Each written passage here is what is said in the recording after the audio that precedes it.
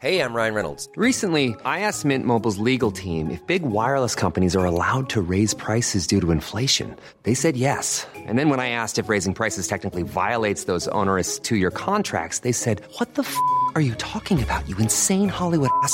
So to recap, we're cutting the price of Mint Unlimited from $30 a month to just $15 a month. Give it a try at mintmobile.com/switch. $45 up front for 3 months plus taxes and fees. Promo rate for new customers for limited time. Unlimited more than 40 gigabytes per month. Slows full terms at mintmobile.com.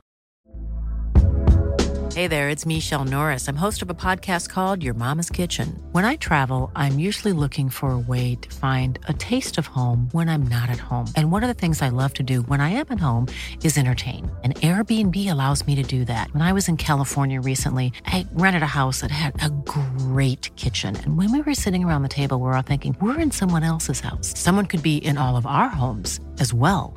If you have a home, but you're not always at home, you have an Airbnb. Your home might be worth more than you think. Find out how much at airbnb.com/host. Support Wrestle Talk! Give us a subscribe. Hey everybody, I'm John Cena. Hey, it's professional wrestler Colt Boom Boom Cabana. Hey, I'm Double J, Jeff Jarrett. This is Rich Swann. Matt Riddle, the King of Bros. Support Wrestle Talk. Support Wrestle Talk. Support Wrestle Talk. Do it, bro. Support Ollie. Support Luke. Support Wrestle Talk. Support Wrestle Talk. Home of Luke Owen. Whatever Wrestle Talk is, and whoever Luke Owen is, quote the Raven. Nevermore. Wrestle Talk. Rambo. Now is live.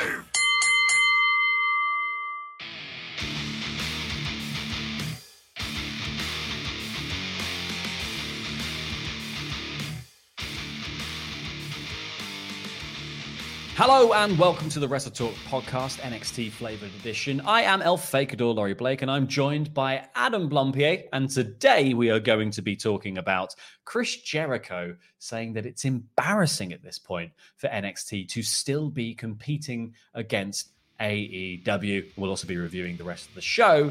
Here is the episode.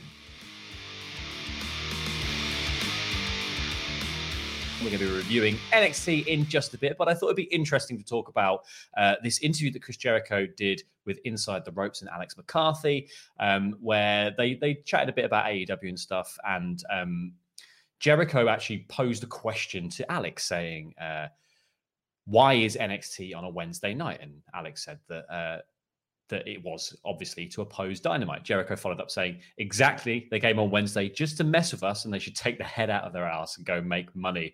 Don't worry about our company. We're not worried about you. We don't have a screen up that shows what's going on every moment on NXT like they do watching Dynamite. Leave us alone. Go do your own thing. Go to Tuesdays. Grab an extra 250,000 viewers. Finally get your demo where it needs to be because it's pretty embarrassing on a Wednesday night to go up against us. The Demo God thing is not a gimmick. It's real. So go to Tuesday, go to Sunday, go to any day you want, but don't exist just to mess with us because we're beating you every week. It's kind of embarrassing for NXT at this point.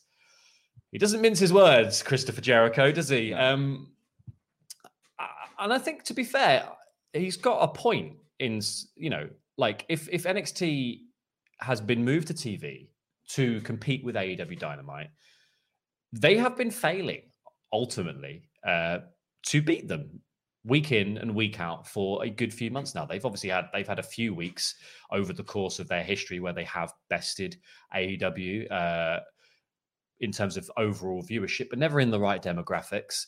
They have had to pull some pretty big strings to achieve that. I think they've had to have main roster talent appear on NXT to kind of get that bump. They've had to build it around takeover quality matches on NXT TV, and they should be doing that anyway because that's what makes a good TV show. But it was interesting when NXT moved to Tuesdays last week and seeing that bump in viewership because NXT isn't a product that people don't want to watch. I think NXT is a product that people don't have time to watch when AEW is also on at the same time, when there is so much wrestling in a week already to kind of view.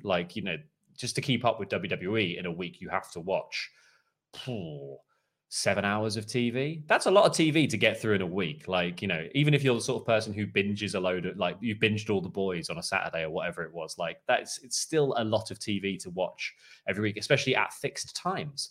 So, moving to NXT to Tuesday just gives everyone breathing room. And we've said before on Wrestle Talk that, it would make our lives a lot easier because we can't do this live because AEW is live.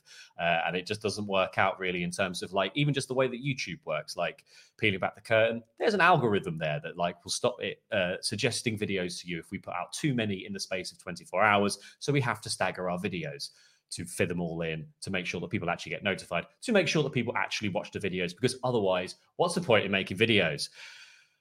Do you think, Adam? You're right. That so I do actually just think it makes sense, and I do. It is almost kind of stubbornness on the part of NXT to continue a war that they're losing in this sense. Like, if it is a war. I do think that, I know it's not a war. It's the equivalent of someone with their hand on your head holding you back and you're swinging your arms and you can't hit them.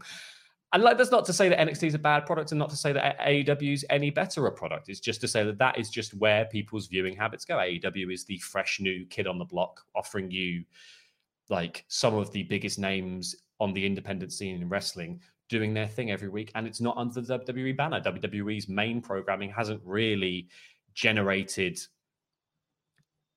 Like, doesn't earn the loyalty that it gets, I don't think, necessarily Raws and SmackDowns, do they? Like, people are still very loyal to watching WWE, but I think a lot of people feel let down on a weekly basis. So they won't really go, well, I'm going to watch the third level of that company's product. I'm already watching Raw and SmackDown, and I think they're absolutely bobbing. So why would I then go and subject myself to some guys who are, as far as we know, still in the developmental brand and therefore still learning the wrestling? So yes. Gargano and Ciampa are doing their best to pick up. I know, but it's still the sort of semantic look of it, isn't it? I think it still sort of looks that way outside. And it's when you compare that to the fact that Dynamite is AEW's flagship show, it's just like, well, it doesn't really compare. It would be a lot more convenient for us if they moved, and therefore they should. Mm-hmm. My initial reaction to it was I find the whole narrative tiresome anyway. WWE versus AEW, just whichever side is speaking, I don't care. But I will say, I was originally going to say that I thought NXT should stay because competition, I think, breeds innovation. Yes, NXT are losing, but WWE was losing to WCW once upon a time. They had to step their pussy up, as RuPaul would say. And my initial thought was just do that. But then again, they programmed really hard on Super Tuesday. So I don't know. I just want to see NXT, and this will dovetail into what we thought of this week's episode. I want to see NXT putting on significant programming. I feel like NXT might be more likely to put on significant programming when they're up against AEW and Dynamite. Mm-hmm. But they were up against AEW and Dynamite this week, and they didn't put on significant programming. This week's episode was fine, but it was very much an episode about, hey, guess what's going to be great? Next week's episode of NXT. So it's just when AEW might be doing something. I do find generally the conversation a bit kind of like, but for us, and I think for generally wrestling fans, it's not that big a war. It's not the Monday Night Wars. Not worth inconveniencing the viewing habits of people who just want to see good wrestling. Because to be honest, the best two wrestling shows being released on a weekly basis are NXT and Dynamite. And it would be super nice if we didn't have to choose or, have to watch one of them on catch up. Because both of them, both shows knock Raw and SmackDown to a cocked hat. So essentially, it would be nice if we were able to cover the quality wrestling in the most financially lucrative way for the company, i.e. us, i.e. on a platform with Super Chat. Well, this is the thing, isn't it? It's like, the Monday Night War made so much more sense when people didn't have catch-up readily available. When they didn't, when people maybe didn't have a VCR with a record function in order to record one channel while watching another, or any of that stuff that, that these are all mod cons that we live with now. It is now just a bit of a pain to be like, well, I'll sit down and miss the conversation that's happening live on Twitter about NXT because I want to watch AEW and talk about that instead. So yeah, you're just asking people to choose for no real reason, and all it is just a bit of a pain, and you're not really winning anything because yeah, like NXT probably is getting viewing figures. Maybe it's getting viewing figures online similar to like it's Super Tuesday showing. You know, maybe that's the quantity of people who might watch NXT on catch up and stuff. But those aren't counted in the kind of overnights that are lauded on Twitter and by wrestling pundits and by the companies themselves. These aren't taken into account. So you're just losing a sort of PR battle for no reason. Yeah. So you might. And I know that WWE is not the sort of company to back down. One thing WWE has never really done, back down from a fight. But maybe this is the time to just concede and just go, look, we could just go to Tuesday and have a much bigger, audience. And then you build bigger stars to bring to Raw and SmackDown in the future. Like, look how, I think Keith Lee is a very good example of someone who obviously was at the forefront of NXT as it went live on TV and was in some of the bigger, the higher viewed episodes, having these sort of marquee matches as well. So like he had that, there's this big benefit of that kind of audience growing around him through that. He's also obviously incredibly clippable and gifable. And that has been done to death on Twitter as well. But then he obviously, they boosted all of that with Survivor Series and, the Royal Rumble and all these other little appearances of Keith Lee. So like they managed to build a star there and bring him up to the main roster. And there was some bluster about him, but you could do that with everyone. If everyone has seen those people on NXT on a night that's convenient and they're not instead thinking, oh, Kenny Omega was brilliant last night. Wasn't Pentagon Jr. great? Like, because AEW Dynamite, like you said, that's their flagship show. And it does just make those guys seem that little bit more important to the overall narrative of the company. Instead of NXT, everyone's watching it just going, I hope they don't go to the main roster and get ruined. Oh, it always feels like a little side project, NXT. There's that little sort of feeling of like, this is my little secret thing that I'm watching that everyone else talks about Raw and SmackDown, but here I am watching NXT, seeing all the good wrestling, and I'm sort of on the inside track of what's actually hot in the world of wrestling. So maybe a little bit of that magic would be lost if it did move to Tuesday, but I do think they'd get more viewers and probably in the right demographics. And like Chris Jericho said, it's not, the demo god thing, it is a gimmick, obviously, but it's also a gimmick based on truth, as all the sort of best gimmicks are to some degree. They have that sort of wrinkle of actuality to them. And I think, being able to say, like, when I'm on the show, we do better in the demos. I mean, they do better in the demo anyway, but it just does feel like NXT probably should just bow out here. Like AEW's got Wednesdays wrapped up, and both companies maybe. I don't know. I also think maybe AEW should just think about moving as well, because they change places. Yeah, but you know, but both companies are kind of cutting off their nose to spite their face here. There is a bigger viewership for both of them if they weren't competing over the same one. And ultimately, like, what they're thinking about is a war between themselves of like backwards and forwards of who's going to have the most viewers of wrestling fans tonight. And it's like, what you should be thinking about is where you come in the rankings of TV shows overall, because there's plenty of other stuff on TV that's beating you. And you might sneak a few places up the overall watch list on TV if you just had the full audience of wrestling fans who are going to watch you that night. Like, that's not an issue that Raw necessarily has. I know Raw's viewership was pretty bad this week, but like, previously Raw has been very consistently high in terms of like the overall programming on US TV. And I just think like NXT and AEW could be in that upper echelon if they weren't just fighting over this floating 250,000 people that there are. I just think it's mad. It's so silly. Like I don't care about ratings. I'm sure the companies do. I'm sure whoever wins this kind of floating voter, 250,000 people, I'm sure that matters to someone. All that matters to me is the quality of NXT programming. And I just think, how you feel on this issue. Just like, how does NXT programming compare now? You know, that now that it's gone up against AEW. For me, when NXT first started on TV, I thought it was brilliant. Like it was really exciting stuff. But it has got a little bit kind of not desperate. That's the wrong word, but it's like it's very transparent what they're trying to do. You know, with the Great American Bash popping up for no reason. You know, with like doing these insanely kind of big grabs. You know, like we're doing a double championship match. You know, to try and program against Fyter Fest, and it's like it does it make the content better? It sometimes it does. Sometimes it doesn't, because sometimes they have to rush storylines in order to get to you know, build these huge things. You know, like having to.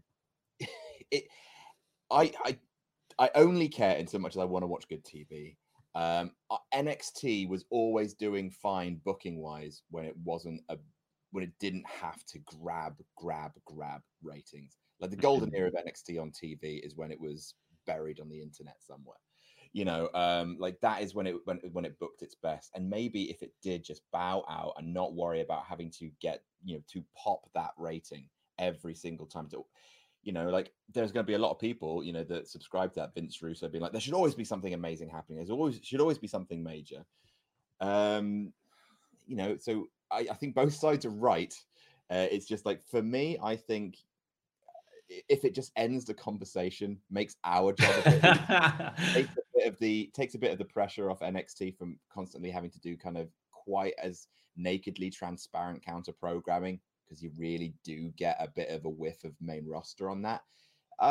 For me, like it's much of a muchness, and you can agree either way. But for me, yes, I think they should move to Tuesday.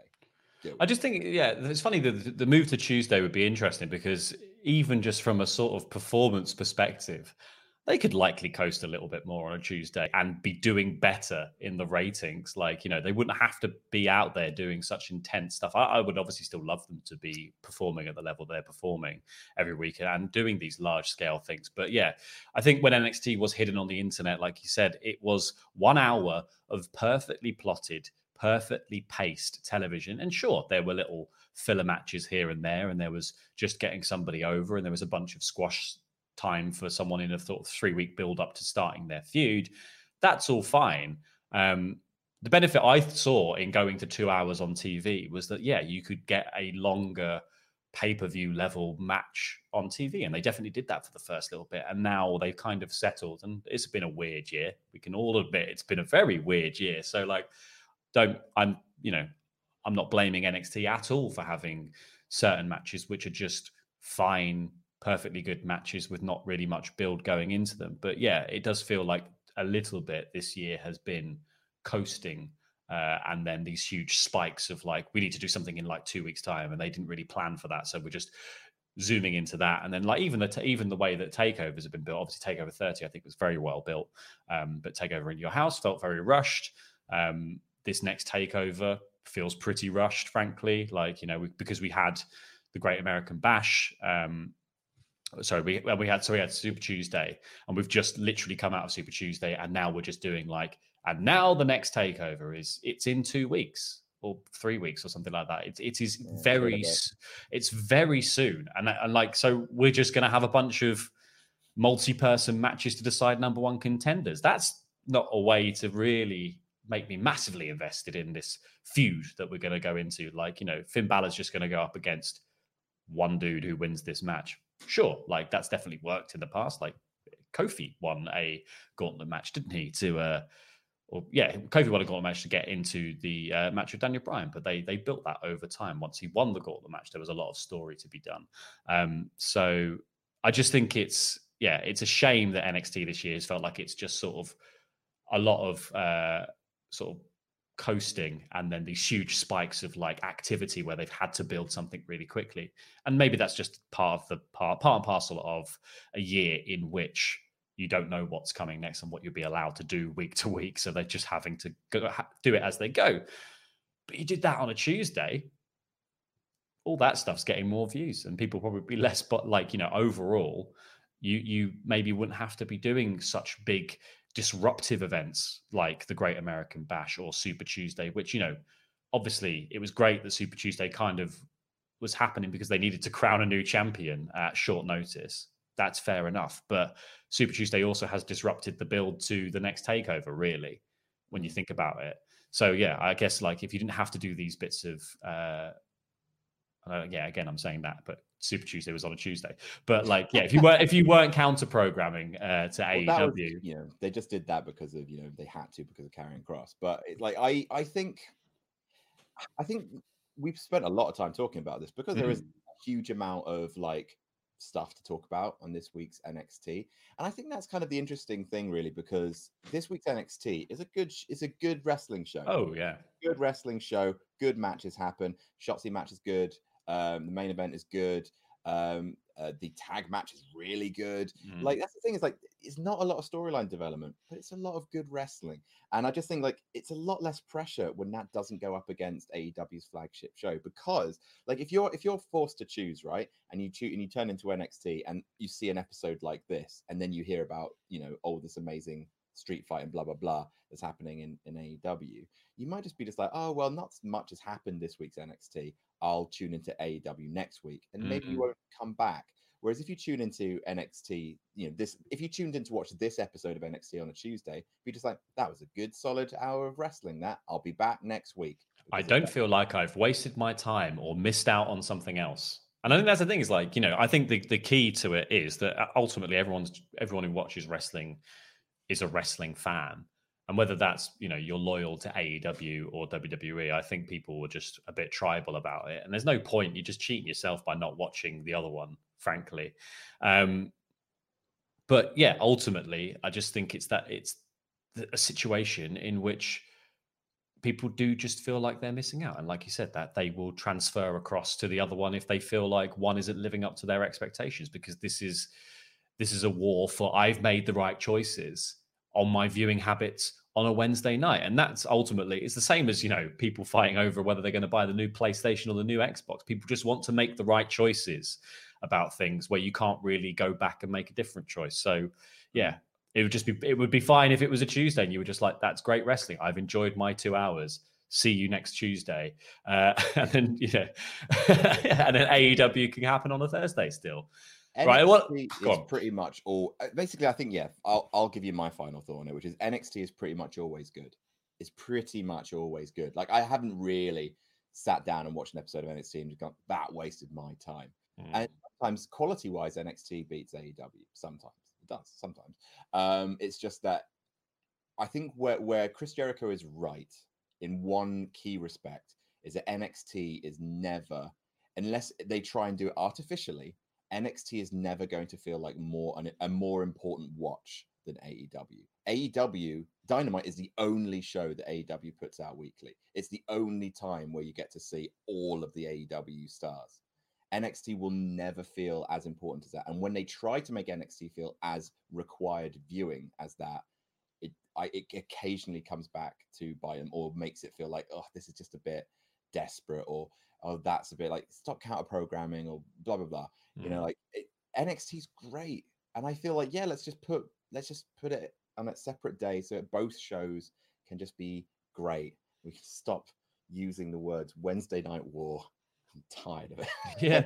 Well, NXT's in that funny position where they're they're part of the much bigger company, and yet somehow still the underdog in this scenario. So they've got that there's a really weird dynamic where it feels like they're both punching down and then trying to attack the bigger guy to get a bit of like PR or rep at the same time. It's a really strange dynamic. And I don't think either of those two ways of thinking about it really makes NXT look good in this. Like AEW just seems like they would just try, like they've always seemed, I know they've attacked WWE a little bit in sort of metaphorical circumstances. Cody definitely smashed a throne at one point with a sledgehammer, but like AEW just seems like something that has started and is trying to make a name for itself, and NXT has that cynical air behind it of WWE doing a bit of corporate maneuvering, and maybe just moving it to Tuesday night absolves you of that issue.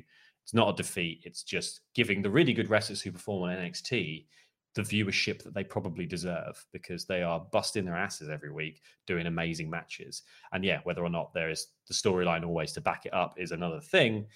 but they probably have a little bit more room to tell the storylines without having to constantly be like, here's Charlotte Flair for 4 weeks. Here's Becky Lynch. Here's someone else. Like, we're just going to add stuff in now to make you watch.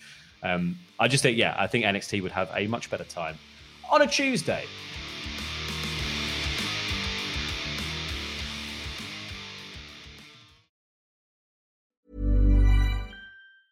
Quality sleep is essential. That's why the Sleep Number Smart Bed is designed for your ever-evolving sleep needs. Need a bed that's firmer or softer on either side? Helps you sleep at a comfortable temperature? Sleep Number Smart Beds let you individualize your comfort, so you sleep better together. J.D. Power ranks Sleep Number number 1 in customer satisfaction with mattresses purchased in-store. And now, save 50% on the Sleep Number Limited Edition Smart Bed for a limited time. For J.D. Power 2023 award information, visit jdpower.com/awards. Only at a Sleep Number store or sleepnumber.com. If you thought the only way to get a more defined jawline with natural-looking results was through surgery, think again. Juvederm Volux XC is a non-surgical injectable gel filler that improves moderate to severe loss of jawline definition and can help you achieve natural-looking results with little downtime. Even better, this improved definition lasts up to 1 year with optimal treatment. No maintenance required. Improve jawline definition for a smooth, sculpted look with Juvederm Volux XC. For important safety information and to find a licensed specialist, visit Juvederm.com. That's JUVEDERM.com. Not for people with severe allergic reactions, allergies to lidocaine, or the proteins used in Juvederm. Common side effects include injection site redness, swelling, pain, tenderness, firmness, lumps, bumps, bruising, discoloration, or itching. There's a risk of unintentional injection into a blood vessel, which can cause vision abnormalities, blindness, stroke, temporary scabs, or scarring. Talk to a licensed specialist to find out if it's right for you. Ryan Reynolds here from Mint Mobile. With the price of just about everything going up during inflation, we thought we'd bring our prices down. So to help us, we brought in a reverse auctioneer, which is apparently a thing. Mint Mobile Unlimited Premium Wireless. How to get 30, 30, bit to get 30, bit to get 20, 20, 20, bit to get 20, 20, bit to get 15, 15, 15, 15, just $15 a month? Sold! Give it a try at mintmobile.com/switch. $45 up front for 3 months plus taxes and fees. Promo rate for new customers for limited time. Unlimited more than 40 gigabytes per month. Slows full terms at mintmobile.com. Hey there, it's Michelle Norris. I'm host of a podcast called Your Mama's Kitchen. When I travel, I'm usually looking for a way to find a taste of home when I'm not at home. And one of the things I love to do when I am at home is entertain. And Airbnb allows me to do that. When I was in California recently, I rented a house that had a great kitchen. And when we were sitting around the table, we were all thinking, we're in someone else's house. Someone could be in all of our homes as well. If you have a home, but you're not always at home, you have an Airbnb. Your home might be worth more than you think. Find out how much at airbnb.com/host.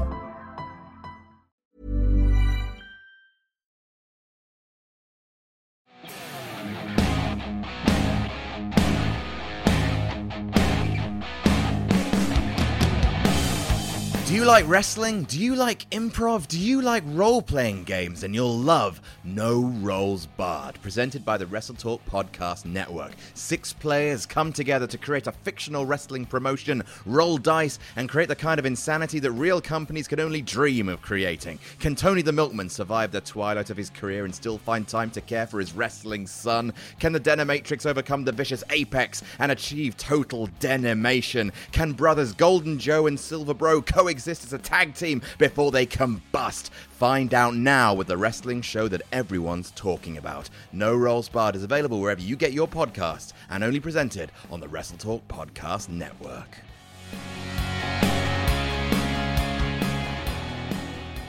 We've got a little announcement before we get on with the rest of the review, don't we, Adam? Oh, yes. Would you like to do it? Yes, all right. So in terms of in terms of counter programming, we're counter programming ourselves, I think, because how are we going to appear on everything that we've got to do now? Laurie, do you like board games? I do like board games. I also like board games. Laurie, would you like to do a YouTube channel about getting people into board gaming? Yeah, I guess so. Yeah, I've got time, I think. We don't. We don't. No, we don't. We don't have the time to make this new channel, but it is a it's essentially the reason I'm back on YouTube. Is like that's the kind of like the main. That was the first conversation I really had when talking to Wrestle Talk about becoming part of the team. Is this new project, which is Phenomenerds. It's our brand new YouTube channel all about board games. I didn't load a graphic before I entered this chat. Give me 2 seconds and I'll get a graphic. It's a board games YouTube channel. Imagine what that looks like for a second, because you're going to see a graphic soon that might explain it better. Look, isn't that nice graphic? So yeah, Phenomenerds is a brand new board game channel launching in October. We're going to have all sorts of stuff. Basically, it's not a channel for board gamers, although people who are fans of board games will get a lot out of it. It's actually a gateway channel to get you into board gaming, because board games are a bit like wrestling. There's a lot of content out there, and it's a little bewildering to know where to start when you first arrive. So we're putting together a whole channel built around explaining the different types of board games out there, giving you like ideas on how to start your collection, like top 10 lists on what are the best examples of every single board game out there, doing deep dives into classic board games, like does Monopoly hold up? Which, you know, it means we're going to be playing Monopoly for the first time in like 20 years. I don't want to. You have to, Laurie. You have to. I'll enjoy it because it's for work. We're doing like fascinating like bits of history about board games, like how Monopoly boards were used to help prisoners of war escape prisoner camps in World War II. This is an actual thing that happened. So yeah, we're super excited about making this channel. Me, Luke, Laurie, and other faces will be appearing on it over the coming months. It launches first official week of October, so October 5th is when it starts. We're going to put a link to the channel in the description. Please do follow it and subscribe, because I genuinely can't wait. Like the last few weeks of putting all this content together, I've had a spring in my step that I can't quite compare to. A pep in your pep, and you don't know why. No, that's the thing. It's like, NXT is great. Wrestling is fine mostly, a bit, sort of. But board games are brilliant no matter the year. So yeah, this is like the thing I want to be most kind of proud of being a part of this channel. So if you like me, then do me a favor at least and subscribe, because we're going to try and make it the best bloody board gaming channel on YouTube and get everyone into board gaming, which is the best hobby in the world. Get on board. Hey, that's the tagline. Yeah. Yeah. Right, enough of that nerd shit. Let's talk about NXT. Right, okay. So this week's NXT kicked off with Shotzi Blackheart versus Io Shirai. This all spilled out of the Robert Stone fiasco of last week. The great Robert Stone fiasco. Bobby Stone losing another member of the brand through no fault of his own. What happened to Chelsea? She's gone. She just quit. Have you got anything else lined up, Chelsea? No, I just don't like working with you. Never quit your job until you got another one lined up, exactly. Chelsea. So yeah, I thought this match was bloody brilliant. I really enjoyed Wade Barrett, who is now an official full-time member of the NXT commentary team, just signed a new deal with WWE. He'll be alongside Beth Phoenix and Vic Joseph for now. He's great. Started the match saying that Shotzi is too far along the weirdo scale for me. I've avoided talking to her backstage. I've introduced myself to everyone else at NXT, but she's too far along the weirdos scale, which I thought was just great. He's such a dad. It's just like, oh, bloody hell. What Greener. Not in my Greg's. No, sir. Yeah, she's like I've spoken about, like I've watched some Shotzi matches in the past. Like I think there was one she had with Indy Hartwell that was like proper clumsy and stuff. The story of this match, obviously, like the commentators just kept talking about it, was look how surprisingly well Shotzi Blackheart's doing. And yeah, she like that did not feel like a contrived story. She properly held her end up here. Like, so, it wasn't like as crisp a match as we've seen some people have against Io Shirai, but like, damn, It was really, really good. Really pleased for her. Yeah, Shotzi really felt like she was taking Io to the limit here, and they told that story really well. Like, I think we all kind of assumed that Shotzi wouldn't be walking out with a victory over Io Shirai here unless something drastically sort of unexpected happened. But I do think Shotzi, like, Io gave Shotzi enough offense in here to really put over Shotzi as a competitor, and Shotzi just took some brutal moves to build to the finish where you were just like, yeah, of course she's done. She just took a German suplex onto the apron. So yeah, like, which was, I think it was the most remarkable spot in here, because there's a bunch of stuff where they dodged a few moves, and there was a really brilliant bit where Io misses a tiger feint kick, and Shotzi nails her as she comes back into the ring, and then hits her own reverse cannonball, and then she hits this sort of like hooks both the arms and goes to hit a German, gets really close to, and then transitions straight out of that into cattle mutilation. Cattle mutilation! Yeah, I wrote that in all caps. It's like Daniel Bryan must be so happy somewhere. And do you know what? It's a brilliant move. It looked really, it made it feel really close, because the commentary really put over the idea. It's like, how do you get out of this? How do you get out? You're face down with your arms tied behind your back, essentially. What do you do to reverse this move? And Io managed to sort of roll her way out of it eventually. And then she just got Shotzi sort of knocked her down, and she was getting up to do the senton, and Io pops up and hits the big shote. The superplex was kind of blocked, and they ended up dropping onto the apron and having a bit of a fight there. And that's when this big German suplex happened on the apron. And then, just to add insult to injury, Io picks up Shotzi, chucks her back in the ring, hits the double knees at, I'm going to say 200% pace, and then just hits the moonsault. And there was a little bit... With her feet right on her bloody ribs as well. Oh, yeah, she just shinned her in the ribs, which that's a new one for me. But there was definitely this moment where, like, Shotzi rolls out from taking the knees, and she rolls into sort of position for the moonsault. And I was like, she's rolled too far. And Io looked at her and was like, you've rolled too far. And then Shotzi on the floor was like, I've rolled too far. And Io was like, I'm doing it anyway. And then these knees hit, and then it's all over. You make your bed, Oh Shotzi. Man, I loved it. I thought this match was so good. It's like 20 minutes as well. Like, yeah, since the episode we got. Do you know what? And I think it's a really good choice, because I think Shotzi has been such a character on NXT for the last few months, especially in sort of the weird bit of 2020. Like, she's really sort of, she is a one-woman audience as well, which is brilliant. Like, and I think she brings atmosphere to TV that doesn't necessarily, like, is a little bit dead without a crowd. Yeah, but I think, and welcome she has to the ball pit. The ball pit, which I don't understand. Welcome to the ball pit. I enjoy it. I like it though. It's a play area. It's a soft play area. I'm hidden in the ball pit. Welcome to the kids' party. Welcome to the aqua splash. Yeah. Also, a ball pit's not where you want to be in the middle of a pandemic, is it? Like, they are unsanitary environments. But yeah, I think she stepped up her game here. Like, we've said before that some of her matches have been a little clunky, and she's got that air sometimes of, I'm waiting for the next spot. But I do think this was pretty fluid from Shotzi, and I think obviously working with someone of the caliber of Io Shirai really, really helped her. But yeah, if you're going to elevate someone, this is the way to do it, because like, obviously NXT, as we've discovered, seems to have a bit of a vacuum of the sort of a revolving door of women in the women's division, as the main roster just reaches through and goes, oh, is that your new Mercedes Martinez? Can I have a go? Bye. She's gone. Stop taking them. But yeah.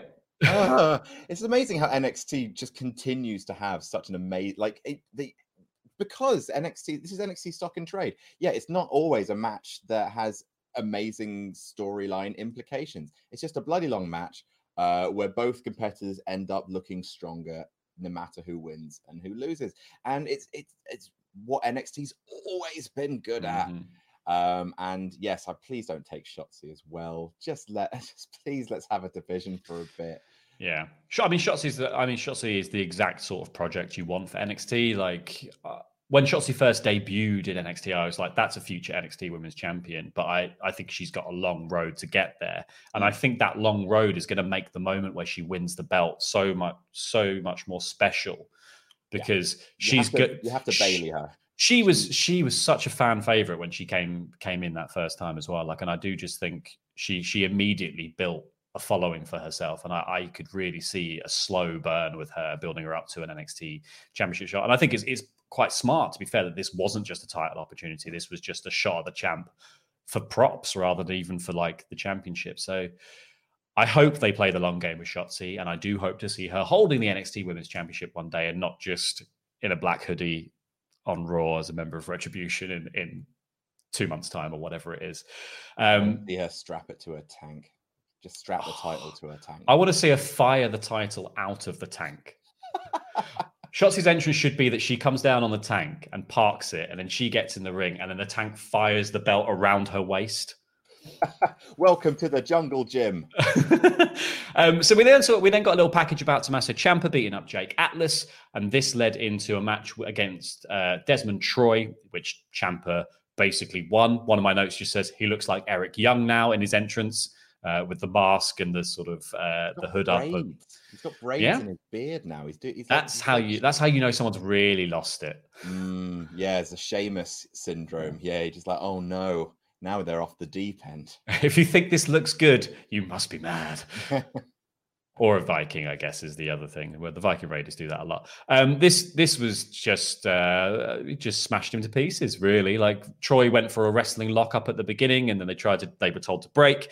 Ciampa didn't let the break happen cleanly because he just snuck a knee in, hit a sleeper, ran out of the corner off an Irish whip and nailed him with 2 fists and stomped him in the corner. Then did the sort of the flip thing, the catapult into the bottom of the turnbuckle that he did to Jake Atlas under the ring. I think it's called. Yeah, the slingshot, and then hit a Willow's Bell, and that was it. And then he goes to get a chair after the match, and you imagine this is going to be another Ciampa level beatdown. But who should come out on the mic? It's Jake Atlas, completely fine after 2 weeks, who says, I could run down and attack you from behind, but I'm not going to do that because I'm not a coward.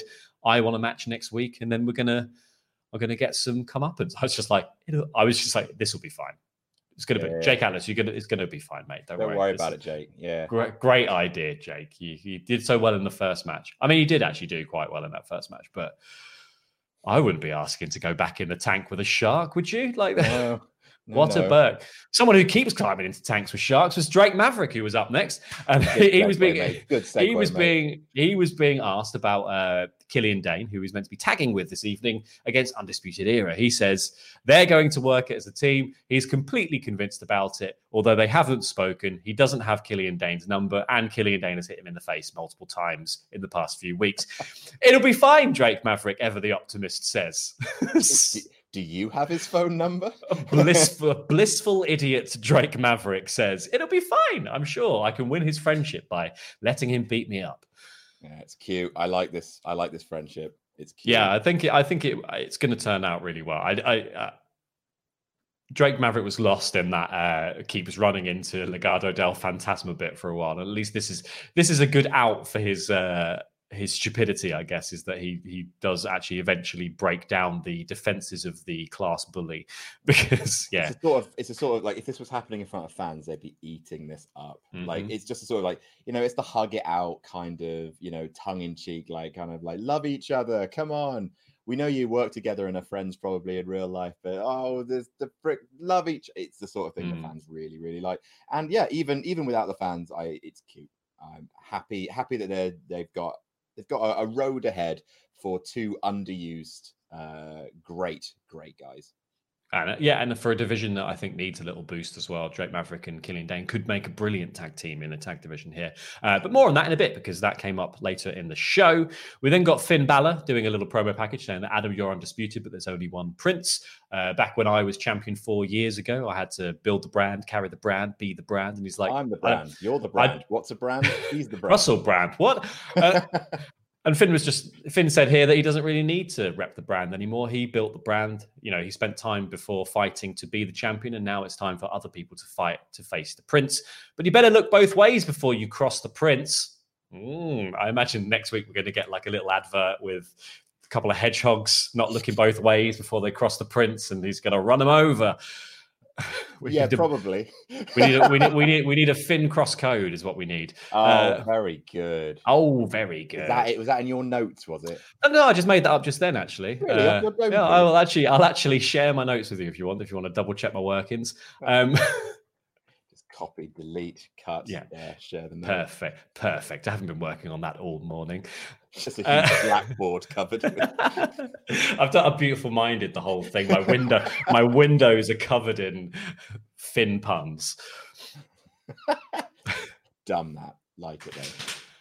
Austin Theory came out next, and he appeared in the ring all day, and he said he's a future first ballot Hall of Famer. He showed that in his losing effort against Bronson Reed, but he basically just offers out an open challenge. Says if anyone wants to come in here and face me, and you can say that you were in the ring with Austin Theory. And Kushida walks down, no music, and just nails him in the head with an enziguri is the first thing that happens. All business. That was this Kushida is my favorite Kushida. This is so good. Like, I absolutely adore what they're doing with Kushida right now, because he just Theory gets like a tiny bit of momentum back and misses a standing moonsault, and by the time that he's landed from the moonsault, Kushida has already kicked him in the head. I just think he is incredibly quick, Kushida, and showed it off perfectly here. Like, all of his flashy stuff still feels like it works for this sort of brutal version of his character.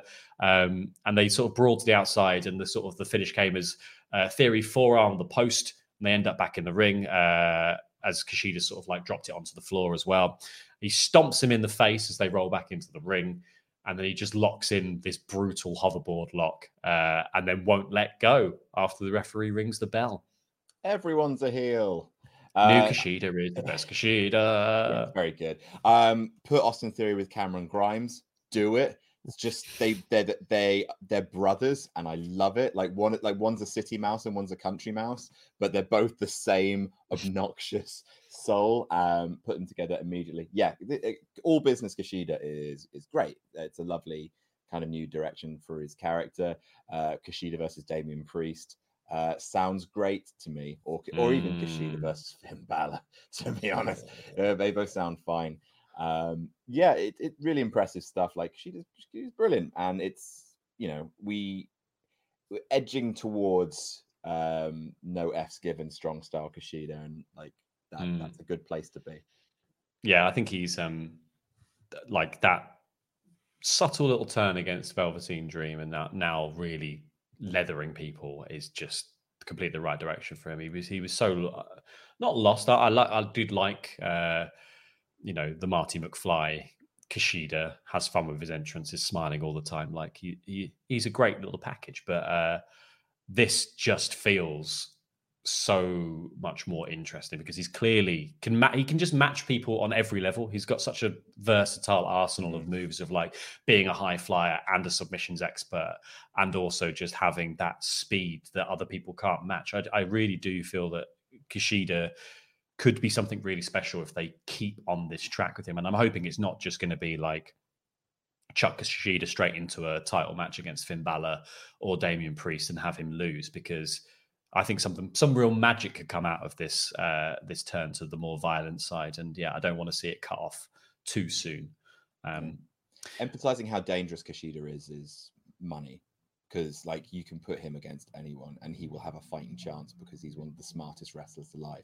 Like, he can break you down. He could destroy even the biggest heavyweights, because he's such a little savage when it comes to limb work, when it comes to kind of mat strategy and being able to just pop in a submission from out of nowhere. He's amazing, and the more you emphasize that aspect of his character, the bigger a draw he'll be. Love it. We then got Candice LeRae cutting a little selfie promo about breaking their freaking TV. I enjoyed obnoxious Johnny just being really just being a massive pain here and saying, I'm going to buy a new TV right now and send Tegan the bill. And then it's going to be the biggest plasma TV that you've got. It's 120 inches. It's going to be like looking into the sun. Meanwhile, Candice is saying that she's going to win the women's battle royal, and Johnny says, won't it be nice when we both have gold around our waists? I really like this version of the Gargano like family. I really like the kind of the sort of Stepford couple of wrestling style thing where they both got the matching, the his and hers blue and pink tracksuits for the wrestling's family.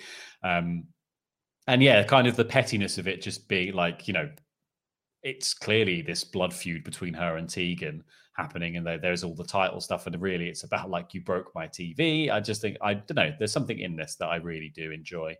I hope they both win next week. I hope they both win and we get that kind of power couple story like going into and basically they're just the next few weeks of NXT just about them as a power couple. They don't have to win at TakeOver. But I want like Gargano Balor 2 and Candice EO 2 would be great. Those are two little anchors for a TakeOver right there.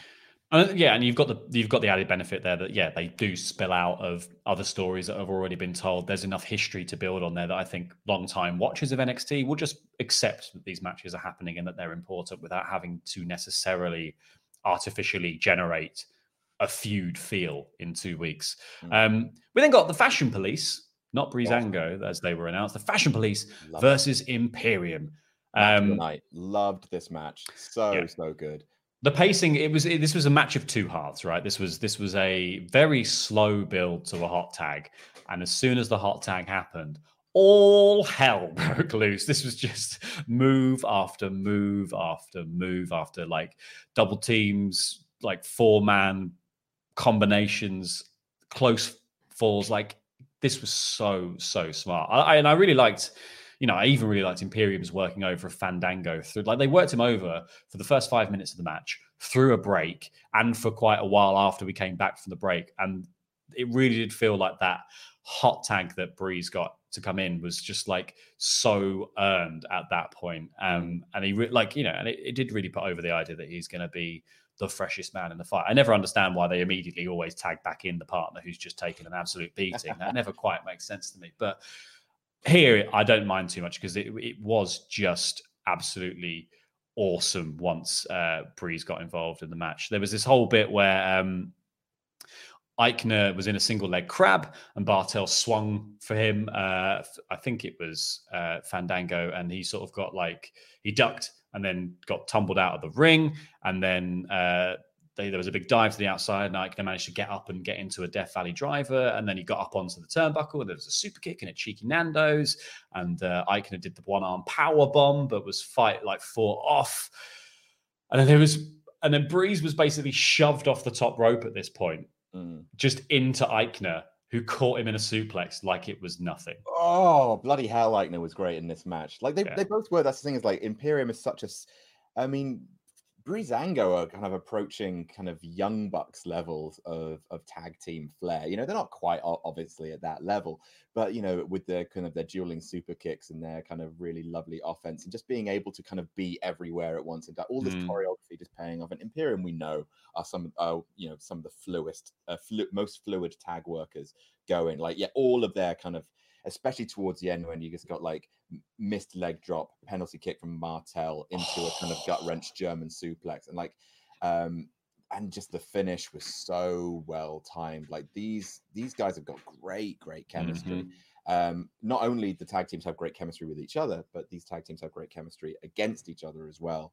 So yeah, it's just for a group that I don't think anyone really kind of thought they're just here to kind of help the younger stars get over. You don't expect Breezango to be a division centerpiece, but if they keep pulling out matches like this, they really could be, as you kind of build up the division around them. Last week, no, not last week, the week before, they put on one of the best matches of the night, and that a brilliant 6-man tag no DQ match. And then they had match of the night here as well. It's just so great to see Breezango working at this level. It makes me so happy. And not a lot of storyline happening, and not a great idea of what the future of the tag division. You probably could argue that it wasn't as good a match as the street fight in AEW, but it's great wrestling. And just we sometimes watch it on 1.5 speed. I just slowed it down for this one because I just want to watch this match properly. Really, really, really, really good. I especially love the finish. If you want to take us through the nuts and bolts of that. Of course, yeah. So there was this big blind tag on Imperium's side, and they hit a spine buster and a running penalty kick just as that all kicked off, and then they went set up for the European bomb with Breeze on Eichner's shoulders. But Fandango jumps into the ring at this point, and he drop kicks Eichner into the back, basically pushing him and Breeze towards the turnbuckle. So Breeze, as he gets over there, just shoves Bartel off the top rope, and then rolls through with Eichner into a pin, and basically steals the match from there with this really close. So I even think that they didn't hit their finish at any point. It still felt close. Like Imperium still looked amazing, and you can still continue this feud probably into TakeOver and have the sort of the final run back of this series with Imperium, and put a kind of pin in it and say this is the point now where do a 2 out of 3 falls match.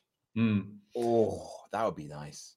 Because I think it's like Imperium got that option now to just come in next week or the week after and say look, you guys, yeah, sure, you pinned us, but you didn't, we weren't down for the count. You didn't actually beat us properly, did you? You snuck a pin in, and that's fine. Anyone can sneak someone down for 3 seconds, but knocking them out is what you need to do.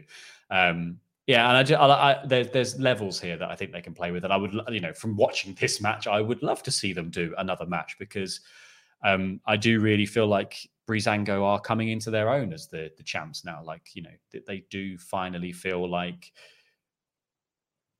they've really stepped up their game to be the champions. And I wasn't necessarily with them before on that journey, just because I think some of the flip-flopping between comedy and series doesn't always work. But I actually think here it was kind of perfectly done.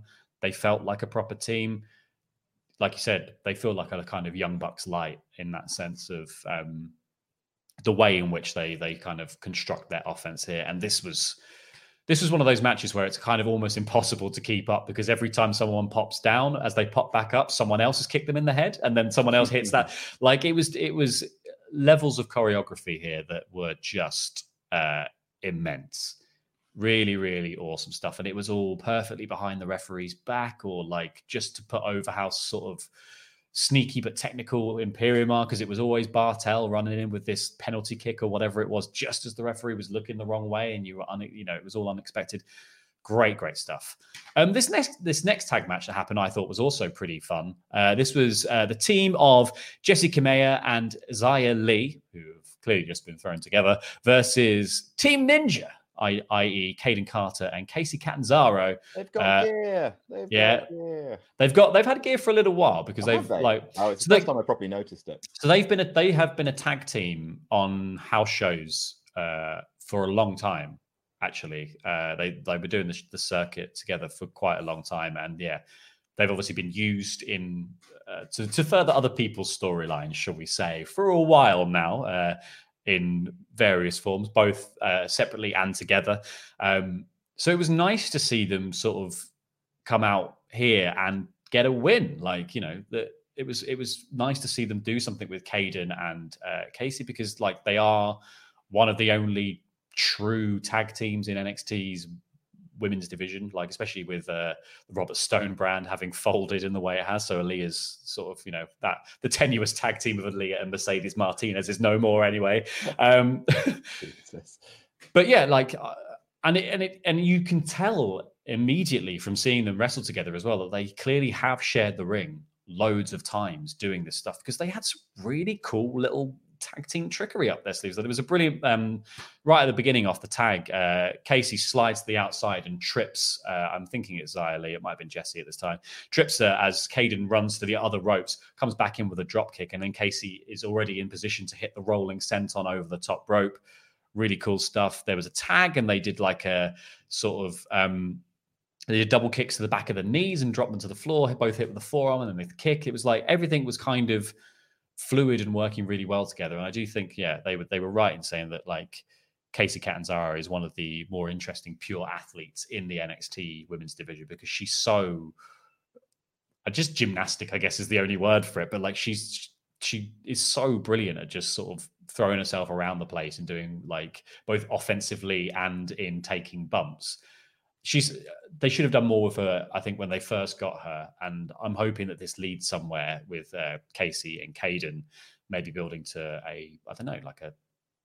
maybe we'll get a women's tag title defense here on NXT. Like Shayna Baszler. I know, but Shayna Baszler, I'd love to see Shayna Baszler come back to NXT for a week, even if it is just to dismantle Caden and Casey. No, I thought it was fun. I thought the announcers after the match kind of really put over the pinning combination, which finished the match, which I thought of all the double team moves they did was the worst one. Like it was just like, did you see that? I've never seen that pinning combination. It's just like, well, there's a crucifix pin combined with like a victory roll, but it's like whatever, a roll up sort of thing. And it was like, it's fine, but it's like as a finishing move, like Caden Carter basically just grabs their opponent and like she gets kicked so that the opponent lands on Caden. Yeah. And then she's kind of so she Samoan dropped herself. And then Casey Catanzaro did a roll up over the top of it, which I just like, that to me is a bit too cute. But a lot of the other tag team offense was good. It's just, I didn't quite rate that. And I only mention it because the announced team fawned over that pinning combination so much. And it's just like, it looks a bit crap.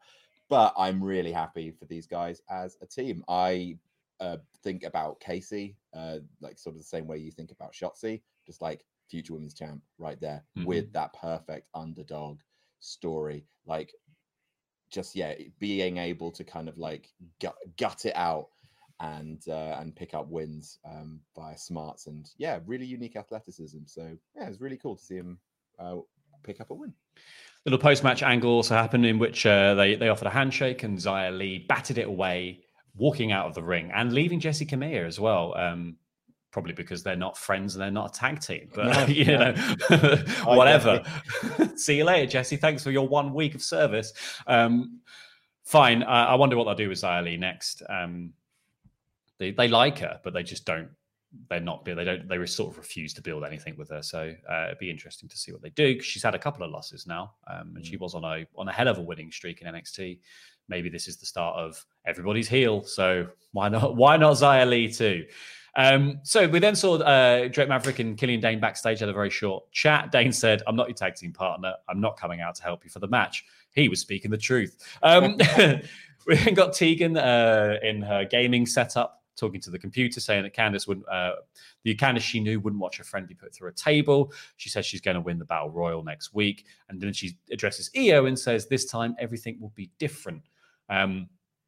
Perfectly fine. A little bit of promo work. Good chair, mate. Nice Yeah, chair.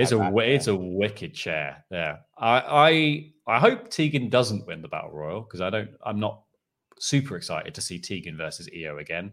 And I think there are much more interesting options. But I like this kind of first collision of Candice and Tegan as characters comes in this Battle Royal. I think that's going to be really interesting and be a really nice little dynamic running, like undercurrent that runs through the match. I hope they're the final two. Mm-hmm. And I hope that is kind of like what pushes, where we see some real villainy from Candice. Would be nice. Come on, Candice. Come through. We then got Undisputed Era, Roderick Strong and Bobby Fish versus Killian Dane and Drake Maverick, except it was just against Drake Maverick, because Dane does not come out during the entrance and Maverick just comes out and is like, he's going to come out. And then his little puppy dog face drops when he realizes that... Forfeit the match, Drake. You don't have to wrestle. It's like, Christ, man. Why do you like being beaten up so much? It's fine. It's babyface. It's like, I've been booked for the match, and it would disappoint Mr. Regal if I didn't wrestle, I suppose. It's just like, come on, dude. Why do you like punishment? Like Drake is like a kid who keeps wanting to stick his hand in the toaster, and you have to just be like, no, don't do that. Someone this time it might be fine. He needs a minder, is what he needs, Drake Maverick. Because he just. It's irresponsible of NXT at this point to let him keep doing this stuff. Quite frankly, he gets destroyed by the Undisputed Era, as you would imagine. it is the exact booking that you think it's going to be when you think about this match. I thought there was a really cool bit where Drake sort of fires up for a second and he goes for a running bulldog on Bobby Fish coming out the corner, and Fish just sort of scoops him as he goes and then just passes him off to Roderick Strong, who turns it into a backbreaker. Roderick Strong is amazing at putting backbreakers in where you don't expect backbreakers to be. That's true. Utterly unbelievable. They would cut to Dane watching the match in I love Gorilla. The fact that he was watching. What a dick. and enjoying.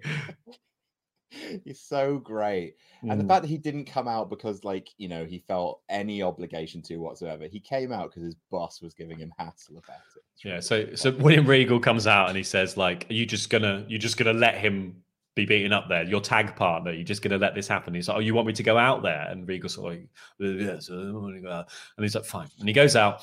And he goes out, and at the point that he comes out, they've chucked Maverick out of the ring and he's sort of sprawled on the ramp lying there. And Dane walks out and it feels like, whoa, the moment of victory. Something is, you know, maybe he's going to help Maverick now that he's been told off by his boss. And instead he just picks Maverick up, puts him back in the ring and says, if you're going to take a beating, take it like a man. And then just begins to walk away. Yeah, I helped. And then the Undisputed Era obviously can't keep their big mouth shut and they start calling Dane names and tell him to come down. So he gets in the ring, he chucks Roddy around, and then Fish hits him with a chair before it can really escalate, which obviously means that they've won the match. Maverick saves him from a proper chair shot by grabbing the chair and dragging it out of the ring. And then Drake pulls down the ropes as Dane chucks Roddy out. So they've worked as a team for the first time. Look at them, all synchronized and stuff. And Maverick's getting fired up, being like, yeah, we won. We did it. We're a team. We won on the technicality. And he gets so fired up that he shoves Dane. Obviously. The inevitable happens, and Killian Dane punches him in the head. This is great stuff. I love it. Like, yeah, it's like the goofier end of wrestling, but it's the right kind of goofy. Drake Maverick and Killian Dane are the perfect odd couple. They're both completely committed to it. I loved Killian Dane watching it on the screen in Gorilla and having a little laugh to himself. I liked William Regal having to get involved and be like the dad in this scenario. Undisputed Era did their jobs perfectly as well. I just, you know, of course the Undisputed Era would call Killian Dane back into the ring by being too gobby. Like everything wrong as well. Yeah, you fat dork. Like, you guys are jerks. And it's like, yeah, about it. No one had to change. No one in any way had to shift their character alignment for this story to work, which is the mark of a well told story. Like sometimes NXT can be a little contrived. I think we felt that a little bit with Tegan and Candice. Like you just like, this doesn't quite feel like your characters. It feels like you're just kind of you've been positioned and having your alignment shifted slightly. No one's alignment shifted here. Everyone acted like the characters they've always been acting as, and it's created a unique endearing partnership. It's great. It's really good booking, slow and steady, and you're gonna get an endearing tag team out of it. And you know what? Like, remarkable as well, because look at when the last odd couple pairing tag team that NXT did was the Broserweights, and they just went, "That's happening." You know, that just happened. They just chucked them together, and within a month they were the tag team champions. And then they did sort of like, yeah, they played up the odd couple stuff a little bit. I didn't love it as the Broserweights, but I think here Killian Dane and Maverick are putting in the work to get this idea of them as a tag team over and making me want to see them work together. Like they could have just chucked them together. They could have started it last week, or, you know, this week it could have been a thought. And there's not even been a remote bit of movement from Killian Dane towards being in a tag team with Drake Maverick. So Maverick is going to have really earned his respect by the time they do become this tag team, which I'm hoping is the thing that happens. But lovely stuff. I love this. Like, this was like the most, I think, front to back, just the perfect bit of booking. Probably the best bit of booking that NXT's done on the show this week. It's just a really well told little story, and it's just really novel and fun. It's sweet. It's like, it's what Maverick is. It's Drake Maverick is so good at drawing sympathy. Like, he's so good at, like, you know, I completely understand why Dane would want to team with Maverick. He's very small, and it looks like he can't hold his end in a fight. But Drake Maverick just has that never say die, completely earnest. Like, he's a pure baby face. Really difficult to not like him. as I'm sure Killian Dane will discover. You know, that's like he's just he won't quit, even though he should, because he keeps getting hurt, but he won't. And it's exactly the right people with exactly the right stuff that we've already seen from them. You know, this feeds brilliantly off the Drake Maverick versus Legado del Fantasma stuff. He won't quit, and he will earn Killian Dane's respect. Someone should call his mum and dad and ask him to stop. But someone does need to set him on the right path. It's like you're not good at this. Tactically, you're not good at this. Right. We then saw Jake Atlas backstage, who was saying that he's come back because Ciampa's lit a fire underneath him, and then Ciampa attacks him from behind and beats him up outside. The interesting wrinkle to this, because I'm not really bothered about seeing Jake Atlas versus Tommaso Ciampa again, is that who should get involved in this little wrinkle? It was Kyle O'Reilly got between the two. And had a go at Tommaso Ciampa. Yes, please. Kyle O'Reilly versus Tommaso Ciampa at TakeOver. Dare we dream? Oh, that would be good. Holy moly. I like this. I think I'm not sure if I misheard, but I'm pretty sure like at the end, Carl was like just turned to Jake after sort of staring off Ciampa, because Ciampa was like, fine, I'll see you next week, Jake, and I'll see you as well. Did his little wave and then wandered off. And then Carl sort of turned to Jake and was like, are you okay? And Jake was like, yeah. And he's like, well, get up then. And walked off, like just wandered off. I really want to see singles Kyle O'Reilly now. I am all for it. And you know what? I don't quite get Howie's face. Like we were just talking about how like no one's had to kind of change their alignment to make the previous match work. Kyle O'Reilly, I don't quite like. They've done a little bit of legwork with him being frustrated with the Undisputed Era like heel tactics, but I don't quite get where it's come from, considering that he was one of the most obnoxious members of the UE. I would like to hear a little bit from him, and hopefully that's something that we build up to. It's just but he just has, like, we've just seen him work. The thing is, like, it doesn't matter to us so much because Kyle O'Reilly is a super worker, and we want to see him have long, drawn out, high profile matches with other super workers. And I just singles run Kyle O'Reilly. Yes. Sign me up for seconds. So here's a way I think that they might be telling the story of singles run Kyle O'Reilly, because there's a match that's been announced for next week, which sounds quite novel and interesting, and is a new match for WWE NXT. Not novel. It's Aztec Warfare, but a mini version. But Aztec Warfare was also Lucha Underground's greatest match stipulation. So I'm up for it. Let's do it. So Big Willie Riggs says that 5 deserving members of the NXT roster are going to be entered into this match. And then we see a bunch of faces flash up on the screen. We get Kyle O'Reilly, Bronson Reed, Velveteen Dream, Bobby Fish, Roderick Strong, Cameron Grimes, Santos Escobar, and Kushida. He says the rules of the match will be 2 men start. Every 4 minutes, another competitor will enter. The only way to be eliminated is pinfall or submission. Last man standing gets the challenge Finn Balor for the NXT Championship at the next TakeOver. What I think is interesting here is that obviously it's 5 people entering the match and they've shown 8 pictures. So likely, I wonder whether they're going to do, and like Velveteen Dream has technically been written off with injury from Kushida's assault. He was on the injury list from coming out of last week's show, I believe. So I don't think he'll be in the match necessarily. And then I wonder whether or not the Undisputed Era are going to come to blows over which one of those 3 lads is the most deserving to be in that match. That would be kind of an interesting little... I mean, this could also just be, this is me just fantasy booking, because likely what will happen is next week they'll just be like, here's the 5 guys. Oh, there was another guy. I was, what's his face? Ridge Holland was in the video as well. So yeah, I wonder if there'll be any sort of back and forth over who's going to be in it, or they're just going to announce it in the coming week of like, these are the 5 entrants who are deserving. We've decided that now. But I like the sound of the match. It sounds, obviously it is a stripped down Aztec Warfare. I like the fact that they're going the opposite way as well from like, they said like 4 previous champions have just fought for the opportunity to be the NXT champion and they failed. 3 of them have failed. So here are a bunch of people who've never really had the opportunity. So that's also a reason I would say that Velveteen Dream probably shouldn't be in the mix here as well. But like, here's a bunch of people who haven't really had that opportunity and are deserving, who are going to face off for that chance. Yeah, I really like the idea of this match. I think NXT will do a bang-up job of doing this. And it feels like a good marquee match for them to have. Like, it feels like something to sort of hang an episode around. We've obviously also got the Women's Battle Royal, which has quite a lot of people in it.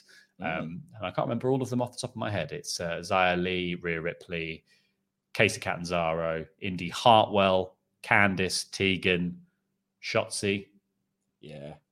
It's everyone. Everyone apart from Chelsea Green and Mercedes Martinez, because they quit Robert Stone and NXT. Oh yeah, Lee, isn't it? Yeah. Yeah. I think both those matches will be good. They've both got room for lots of storytelling, lots of little mini booking things. I don't know if is Gargano's going to be.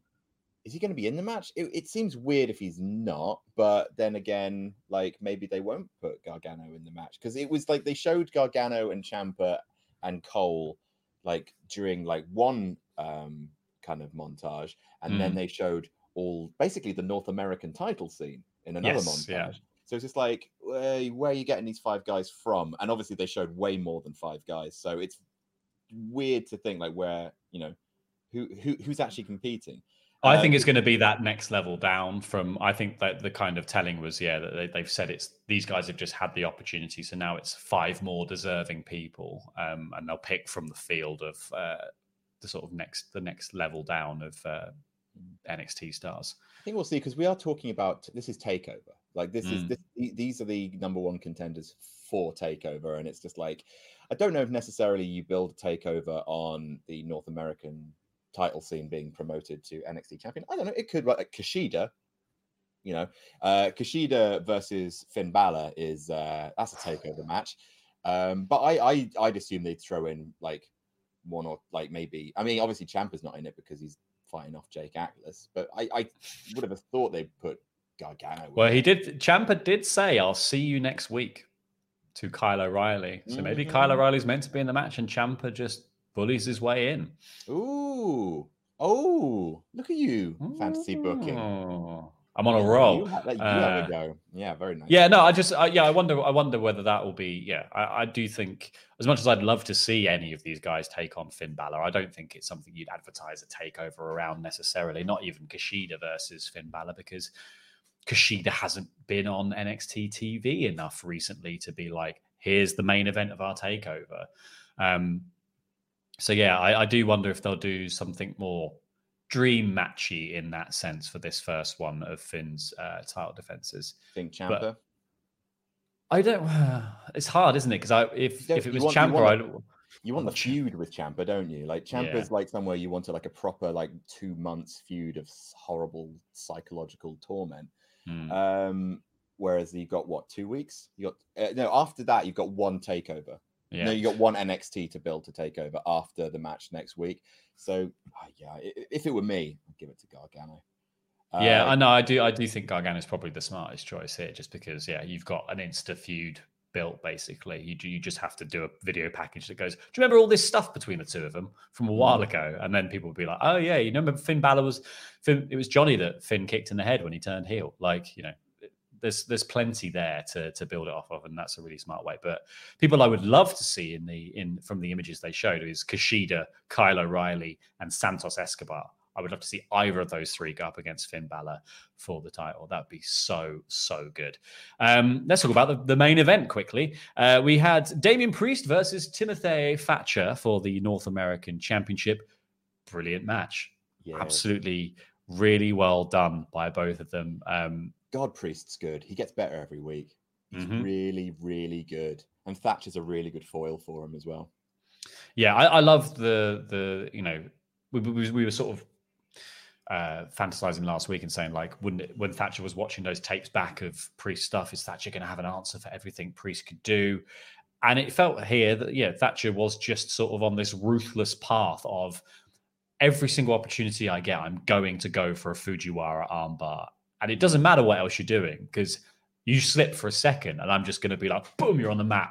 I'm going for your arm. And it really, like, they quite subtly sort of sold in this idea that Priest sort of clocked his forearm on Thatcher's head at one point, and he had to get out of the ring and shake it off for a bit.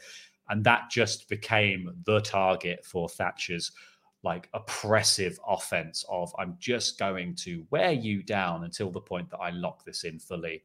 And Priest did such a brilliant job of fighting him off. The most impressive thing I thought, and the commentators did put this over as well, was Priest getting out of a Fujiwara armbar that was in the center of the ring just by putting his foot on the rope from the center of the ring. Yeah, he's a long boy. He just went, whoop, bump. You can't pin Mr. Tickle.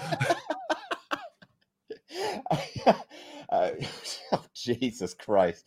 What an image. I really, really, really like the fact that last week, Timothy Thatcher said, look at that springboard cannonball. Look how dumb that is. And then Priest tried to hit it, and Thatcher just moved out of the way and then immediately went to kind of lock it in. It's great. That's NXT booking. Like that.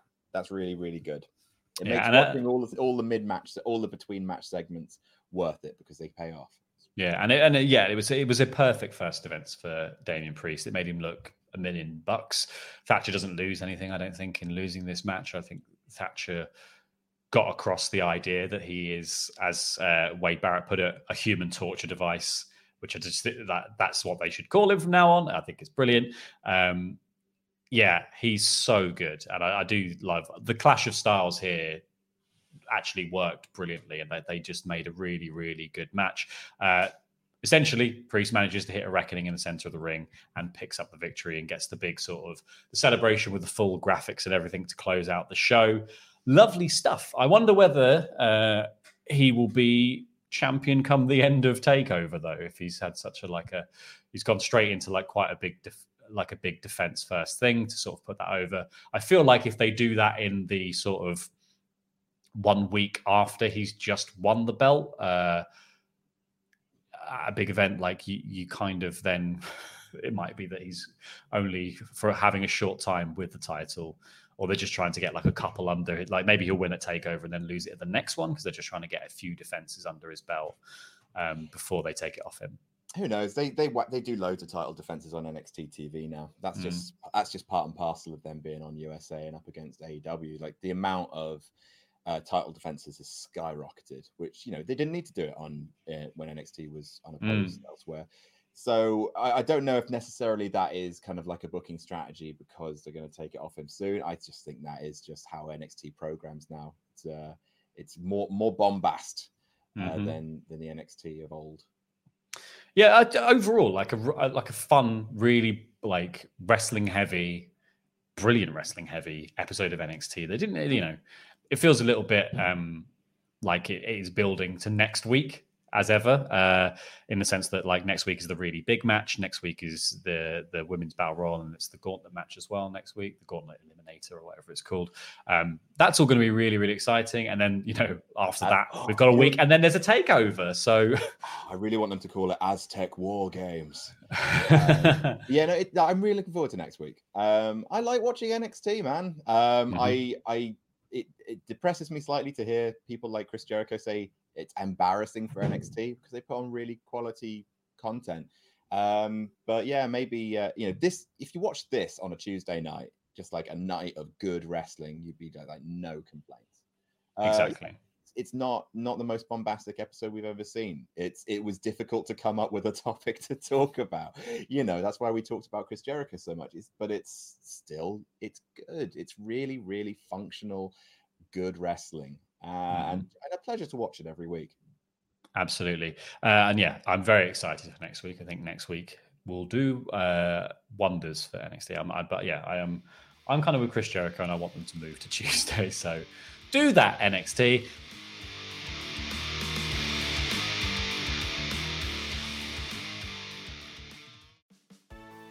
Do you like quizzes? Do you like wrestling? Do you like watching self-professed experts in their fields being exposed as dangerous frauds? Then you'll love Quizzlemania, brought to you by Parts Fun Known, the team behind acclaimed wrestling RPG No Rolls Barred.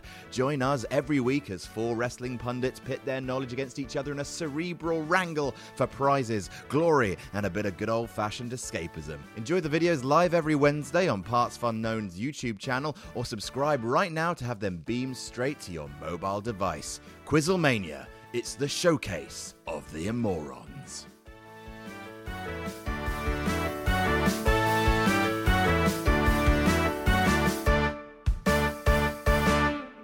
What's your favourite board game, Laurie?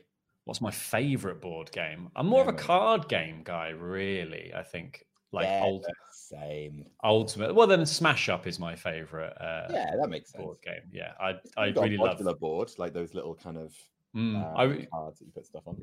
So I love that. I really love Keyforge as well, which is a collectible card game, but you collect the decks instead of collecting the cards separately. So you don't build decks, you just buy decks. And that's a really fascinating little game because, sometimes everything, you can just get grotesque decks, obviously, that just destroy other things because you can't counter builds. So you just have to sort of go like, this is the best one that I've played with so far. But it just involves playing with lots of different styles of things.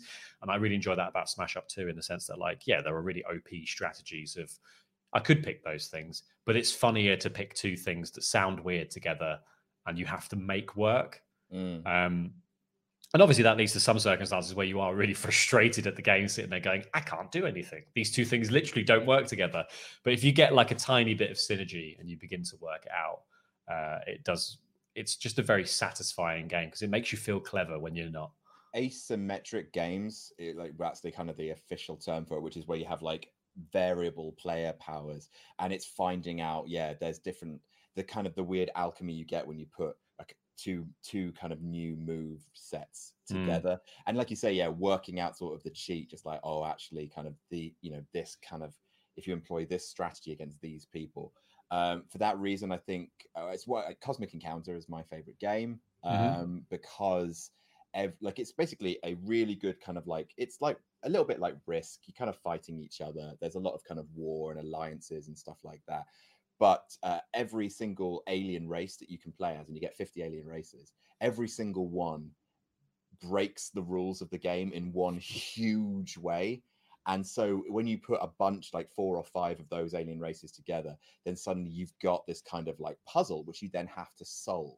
Like, how can I be the one single race that comes out ahead when I've got to compete with you breaking rules this way, you breaking them, blah, blah, blah, blah, blah. And so if you like Smash Up, Cosmic is like, it's well, I mean, for a game, it was made in 1970, in the 1970s, and it's still around, which goes to show just how bloody enduring that game is. And also, I think you'd really like Unmatched as well. Really, because basically that is similar to Smash Up in that, like, every character has a deck of cards, and every deck of cards is weighted in a specific way, with like, some people are really fast but not so good at attacking. Some people are slow but brute, but everyone has like this really cool little superpower that they can do. And again, it's just like putting 2 decks against each other and trying to use deduction almost to kind of figure out what is the winning strategy here, what's the game, how can I turn your strengths into my strengths, and turn my strengths into your weaknesses. It's really, really good. I do love a bit of deduction. I also like social deduction games, but I've realized that I'm not well trusted amongst for a man named El Fakador, the most trustworthy person at Wrestle Talk. I am not well trusted when it comes to social deduction games. People just think I'm lying all the time, which is quite annoying. It's quite annoying when you play Werewolf and things like that, and you're trying to and you obviously arguing that you are what you say you are, and you know exactly who the werewolves are, and yet you're not believed. We played a game. We literally played a game of the Thing board game. That's really good, that game. And there was a point where I had worked out that the host of the game, the guy who owned the game, was the Thing, and I had a flamethrower. And I had to make the very difficult decision of whether or not, because he had owned the game for 2 years at this point and never once played it, because he'd never had the sort of situation where there were enough people sat around to play it. We were 20 minutes into the game. I had deduced that he was the Thing. The flamethrower takes the Thing out of the game. You can just use it one-shot them, they can't play anymore. And I went, he's waited 2 years to play this game.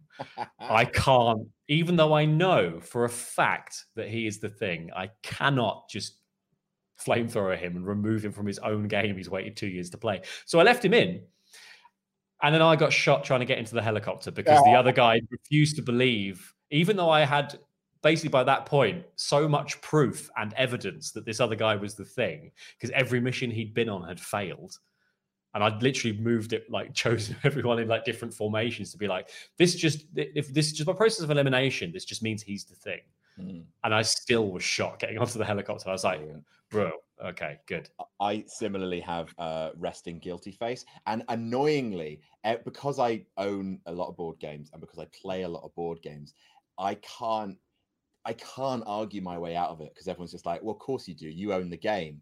Like, you know exactly all the kind of strategies to kind of, you're so untrustworthy. I was like, I'm trying to help everybody. Please, I want to win. But I just, there's something about either my voice or my face, which makes me the least trustworthy in board games. I always get like hanged first in Werewolf. And to the point where it's almost like a running joke with my friends now. They kill me off because I'm always the traitor. It's so annoying. Well, this is what happened when we did the office-wide game of Diplomacy, and everyone was just like, no one trusted me. Don't get me started, Laurie. Like, and literally all I did was tell people exactly what I was doing. That's all I did. Everyone was like, you can't trust him. He's lying. And I was like, I'm going there. I was messaging Rich being like, I'm going to leave your stuff alone if you don't move on my stuff, but I'm going to go into this exact country. And that every single time I did that.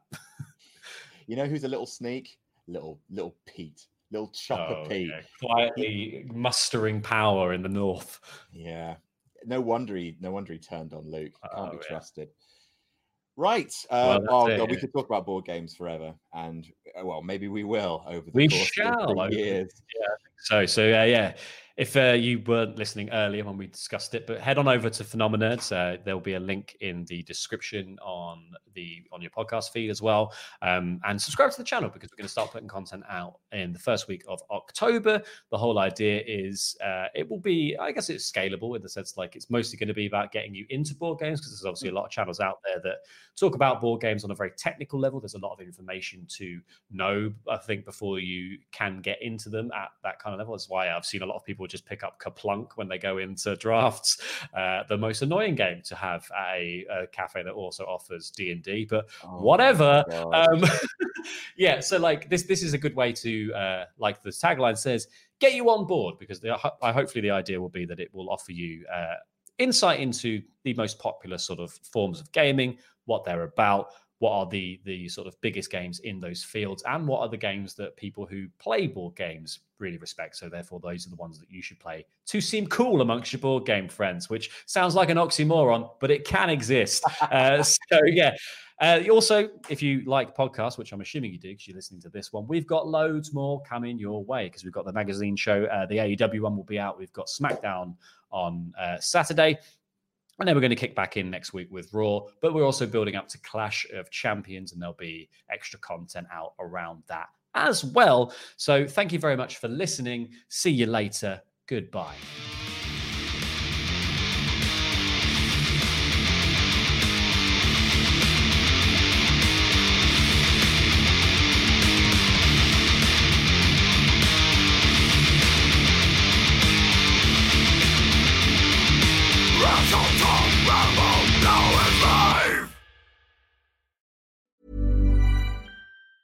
Planning for your next trip? Elevate your travel style with Quince. Quince has all the jet-setting essentials you'll want for your next getaway, like European linen, premium luggage options, buttery soft Italian leather bags, and so much more. And is all priced at 50 to 80% less than similar brands. Plus, Quince only works with factories that use safe and ethical manufacturing practices. Pack your bags with high-quality essentials you'll be wearing for vacations to come with Quince. Go to quince.com/pack for free shipping and 365-day returns. Planning for your next trip? Elevate your travel style with Quince. Quince has all the jet-setting essentials you'll want for your next getaway, like European linen, premium luggage options, buttery soft Italian leather bags, and so much more. And is all priced at 50 to 80% less than similar brands.